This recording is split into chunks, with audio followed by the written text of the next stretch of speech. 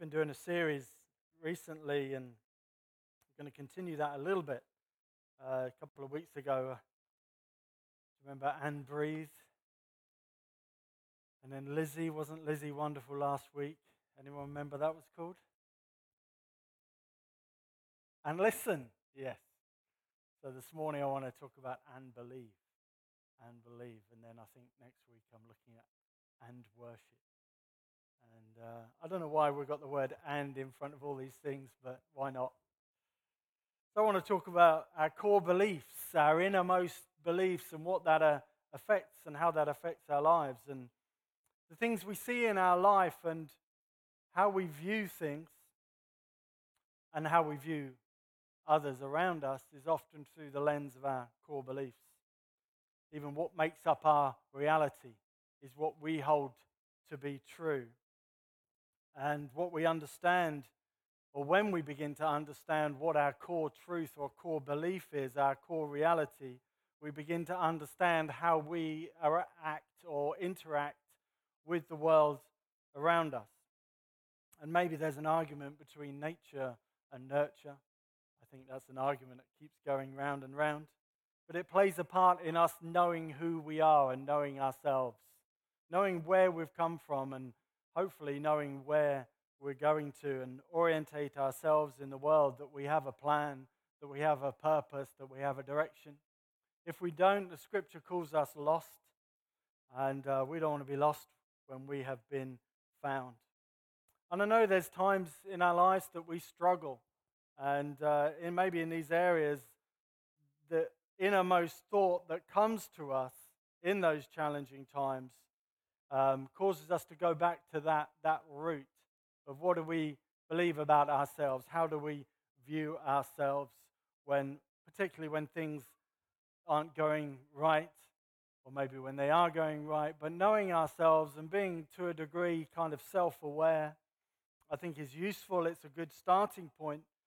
It helps us if you're planning a map and a route to know where you are, but also you need to know where you're going so you can plot a course and plan your life accordingly and walk forward with purpose and direction and goals. I think those things are important. And maybe we need to challenge our thoughts. If our thinking is not lining up with the Word of God, maybe we need to challenge some of those core beliefs. Maybe we need to say, why am I thinking this way? Why am I believing this about myself? Why do I believe this about someone else? Is it something that I need to challenge myself and I need to thereby grow? Because how many know we don't stay the same? We grow, we mature, we develop. And I believe Scripture has a real key part in our growth, that we might hear the Word of God for our lives, but it doesn't just be hearing only, like James wrote, but we put into practice those things that we're hearing. My scripture this morning is from Romans 10:10, and I'll read this. It says, "The heart that believes in him receives the gift of righteousness." Hear that? The heart that believes in him receives the gift of righteousness, and then the mouth confesses, which results in our salvation. So I want to look at several things here this morning.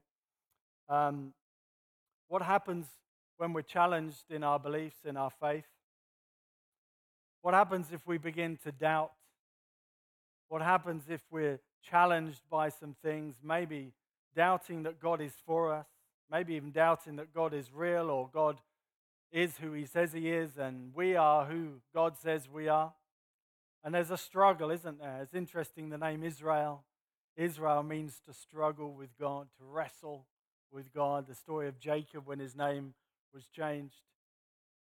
To those who struggle. And I think if you read any Jewish history, I think the struggle with God was very real. So we can struggle and understand that our struggle is often quite real. But there are Bible verses that help us renew our heart, renew our belief, to begin to understand who God is, to go on that journey of discovery of who God is, discovering who we are in the light of what God says about us. I think those things are important. So we can see God move in our lives throughout the circumstances that we have, and let our faith grow. So it matters what is at the core of our beliefs. It matters. It matters what we put into ourselves that will develop that belief. Guard your heart, the scripture says, for out of it flows all the issues of your life. It matters because what we speak affects, if what we speak comes out of our hearts and what we speak affects our salvation, then we need to watch this. So the first point this morning is the link between our heart and our mouth. The second one is, what does it mean to have the gift of righteousness? The gift of righteousness. And then ultimately, what is the key to salvation? So I want to run through those quick 3 points with you this morning. Our heart and our mouth. In Matthew 15, Jesus begins to teach his disciples, and he speaks to them and says, it's not what goes into your mouth, because it goes into your stomach and is eliminated, but it's what comes out of your mouth that brings defilement. Because what comes out of your mouth reveals actually what is at the very core of your being. It's not the food that pollutes us, but it's the words that we speak. And we've heard the saying, haven't we? You are what you eat. And that is true. But maybe also you are what you speak. You ever stop to listen to yourself? Just record your daily speaking and how you talk about yourself, how you talk about others. And maybe that can reveal in our hearts how close we are to Jesus. Also, Jesus warns the Pharisees, didn't they? They would say the right things outwardly, but their actions certainly didn't line up with what they were speaking, and Jesus calls them hypocrites. And I'd say we have those today to some extent. You know, people can tell you or give you all the advice, but they don't actually live it themselves. You know, maybe in today's culture we call it virtue signaling. You know, it's all about having the appearance of doing what's right, but actually not caring at all. He says in Matthew 12, this is Jesus, verse 34, he says, out of the abundance of the heart, the mouth speaks. And we know what lies within us, within our core belief, because it naturally comes out. An example today in our culture, we have a lot of people with superstitions.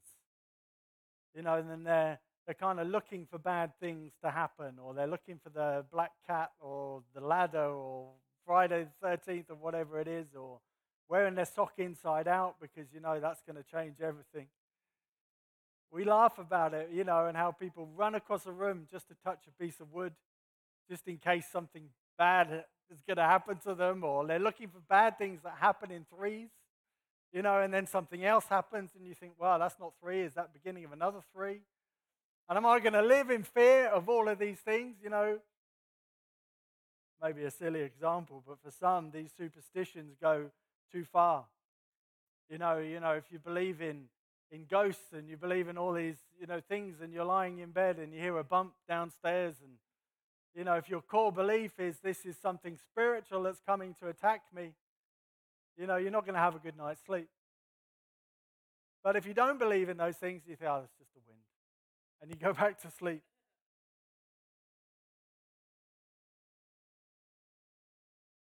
We don't want to be superstitious like the culture around us. We want to believe and trust in God. At the very core of our being is this fundamental belief that God is love. And God gives good gifts to his children. He is the Father of lights, the scripture says, and in him there's no shadow of turning.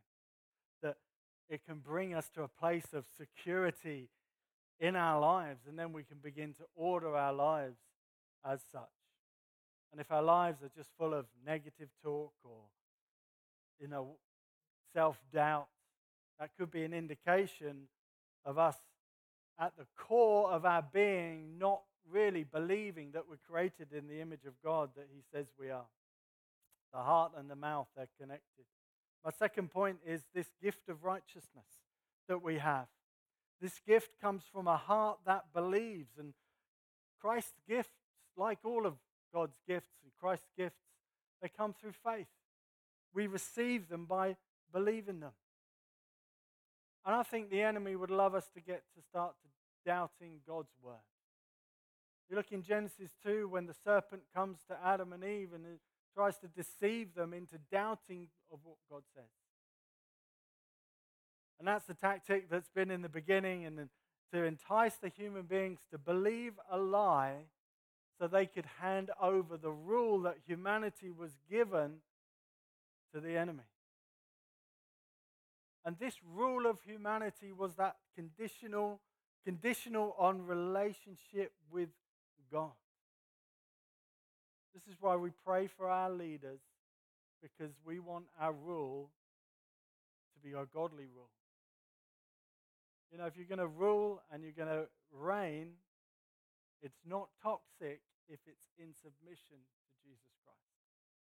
And that's the kind of godly rule we need in our nations, in our homes. And this deception for these human beings tried to get them to doubt God's word. And Hebrews 11 says that faith comes by hearing the words of Christ. And by engaging with this word of Christ, then faith comes. And thereby, when we engage with this word, we start to believe. Like Romans 8 says, if God is for us, who can be against us? I think that's a good thing to have in your core belief. That what can these things do unto me? How could they even separate me from the love of God that I found in Christ Jesus? Whatever I'm going through. And I think Paul went through it again and again. Well, you believe in Isaiah 54 that says, no weapon formed against you shall prosper. And we start engaging our minds with the words of Christ. We start engaging our minds with the word of God. And the enemy would love to distract us in a subtle way to get us to stop engaging with the word. He'd love to prevent us from hearing God's word, distracting us. Maybe, this is why we can switch off our minds and engage and binge on Netflix, for hours and hours, but open your Bible and you're struggling. You're struggling to stay awake when the pastor's preaching. Just nudge your neighbor. Say, wake up.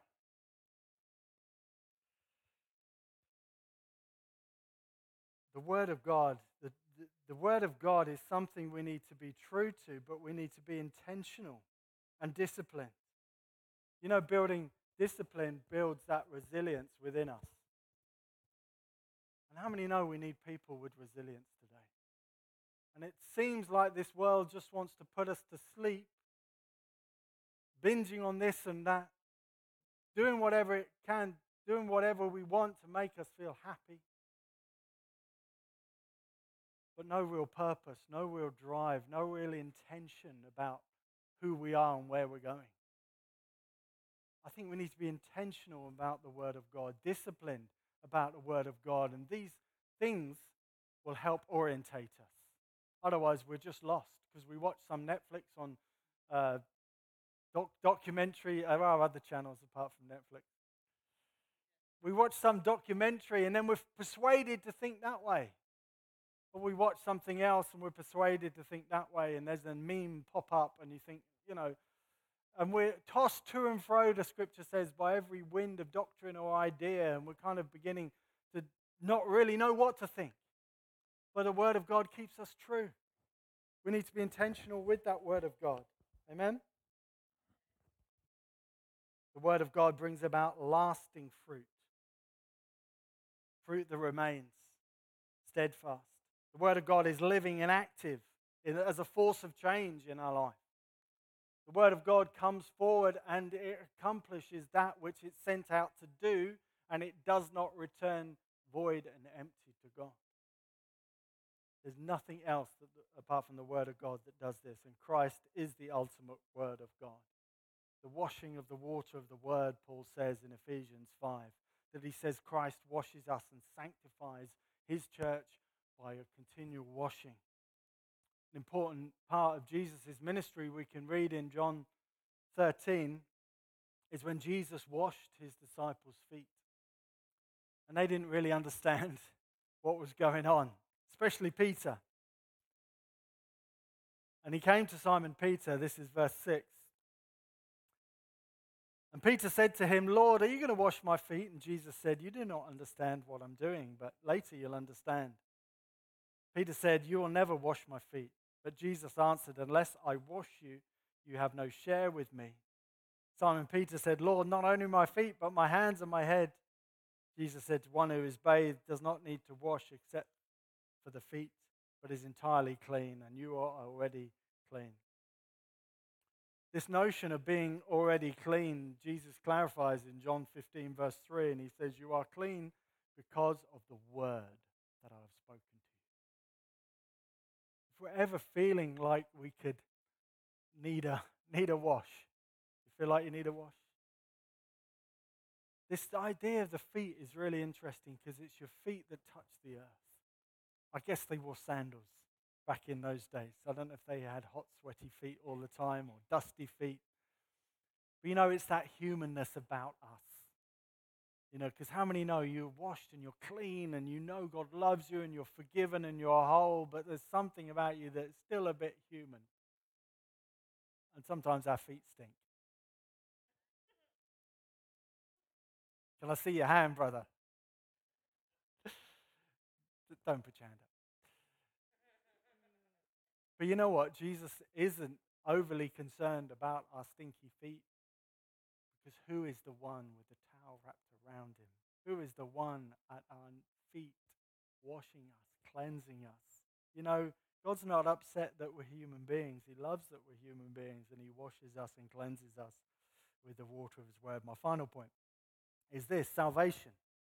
Because the heart believes and the mouth speaks, resulting in our salvation.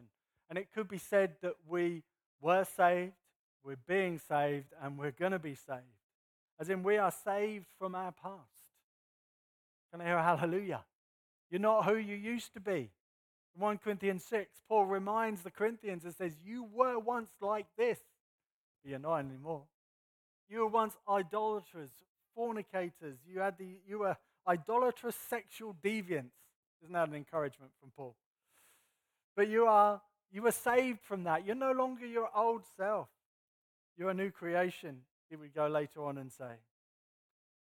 And you're being saved by the washing of the water of God's word, let that water of God's word flush over you and make you clean. And finally, we will be saved in the resurrection in our new bodies in the likeness of Christ's resurrection. In Scripture, this word salvation is an all-encompassing word. It's a holistic word, to use a modern term. It's everything. Christ is interested in your body. He's interested in your mind. He's interested in your soul. He's interested in your spirit and that wholeness of that salvation. This mindset was very common in Judaism. And the early church, they fought against some of these doctrines that would try and separate out and say, well, that's your spirit, well, that's your physical, and the physical is all evil and the body is evil and beyond redemption, and it's just our spirits that, we're hanging around in these meat bodies, these carnal bodies, waiting for that day when we'll finally be released from that body.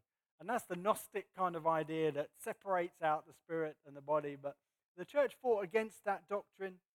And what that proposes then, the end of that is the body doesn't matter. What you do doesn't matter, because ultimately you're a spiritual being and you've got to tick it out of here. So, don't worry, don't look after the physical, doesn't matter. But these are so wrong doctrines, because it does matter what we do in our body. Our matter matters, if you like. But there's the opposite as well, that, that we're not spiritual beings. That's again, that we're just these physical, biological beings that evolved over millions of years, and there's nothing else to us but our meat packet of carnal desires. And do what you want, because nothing ever matters. But I think the truth of Scripture, our bodies are resurrected. Our bodies are important. This is why, we can't just be a sexual deviant. We can't just sleep around and then think it doesn't affect us on the inside. It's not possible. So we are spiritual beings, but we are also physical beings. And the truth is that these things matters. But Christ is interested in us physically, emotionally, spiritually. Christ is interested when it comes to our salvation, that our faith in Christ has saved us from our destructive past, the things that we would call sin. Those things are destructive. And we want to leave those things behind. We don't want bitterness, anger, malice. We don't want all these things just to pollute ourselves. We want to live free from those. And Christ has made a way for us. And if we need to refresh our being, and Christ by his Holy Spirit comes, and he's more than able, more than capable to present us blameless and faultless in the presence of God with exceeding glory, it says in Jude 20. He's able to do that. Anyway, I'm closing. Christ has saved us from our destructive past. He saved us. He's saving us now and setting us apart from the world around us. And he'll save us in the future with a resurrection when his kingdom will be fully realized. I'll close where I started, Romans 10:10. It's the heart that believes in him and receives the gift of righteousness. You know you're right with God. Do you know it? Do you believe it? Right in here. That when God thinks about me, God thinks good things. I'm created in the image of God, and by Christ I'm restored to that image of God. And our mouth confesses, resulting in our salvation. Perhaps we've been struggling in our faith, maybe wrestling with doubt. Maybe we're feeling sometimes that the universe is conspiring against us. However, right at our core belief, we know that Christ loves us. Even while we were far away, even while we were sinners, Scripture says Christ died for us. How much more will he love us? How much more does he want to pour out his Holy Spirit into our lives? It matters what we believe at the very core of our being, as it affects what we say. And what we say affects what we do, and what we do affects our salvation. That's the link, isn't it? How is our self-talk? How is our minds? Are our minds being renewed by the Word of God? Do we understand the gift of right standing by knowing who Christ is, but knowing who we are in Christ? Knowing that we are saved, we're being saved, and we're going to be saved. Amen.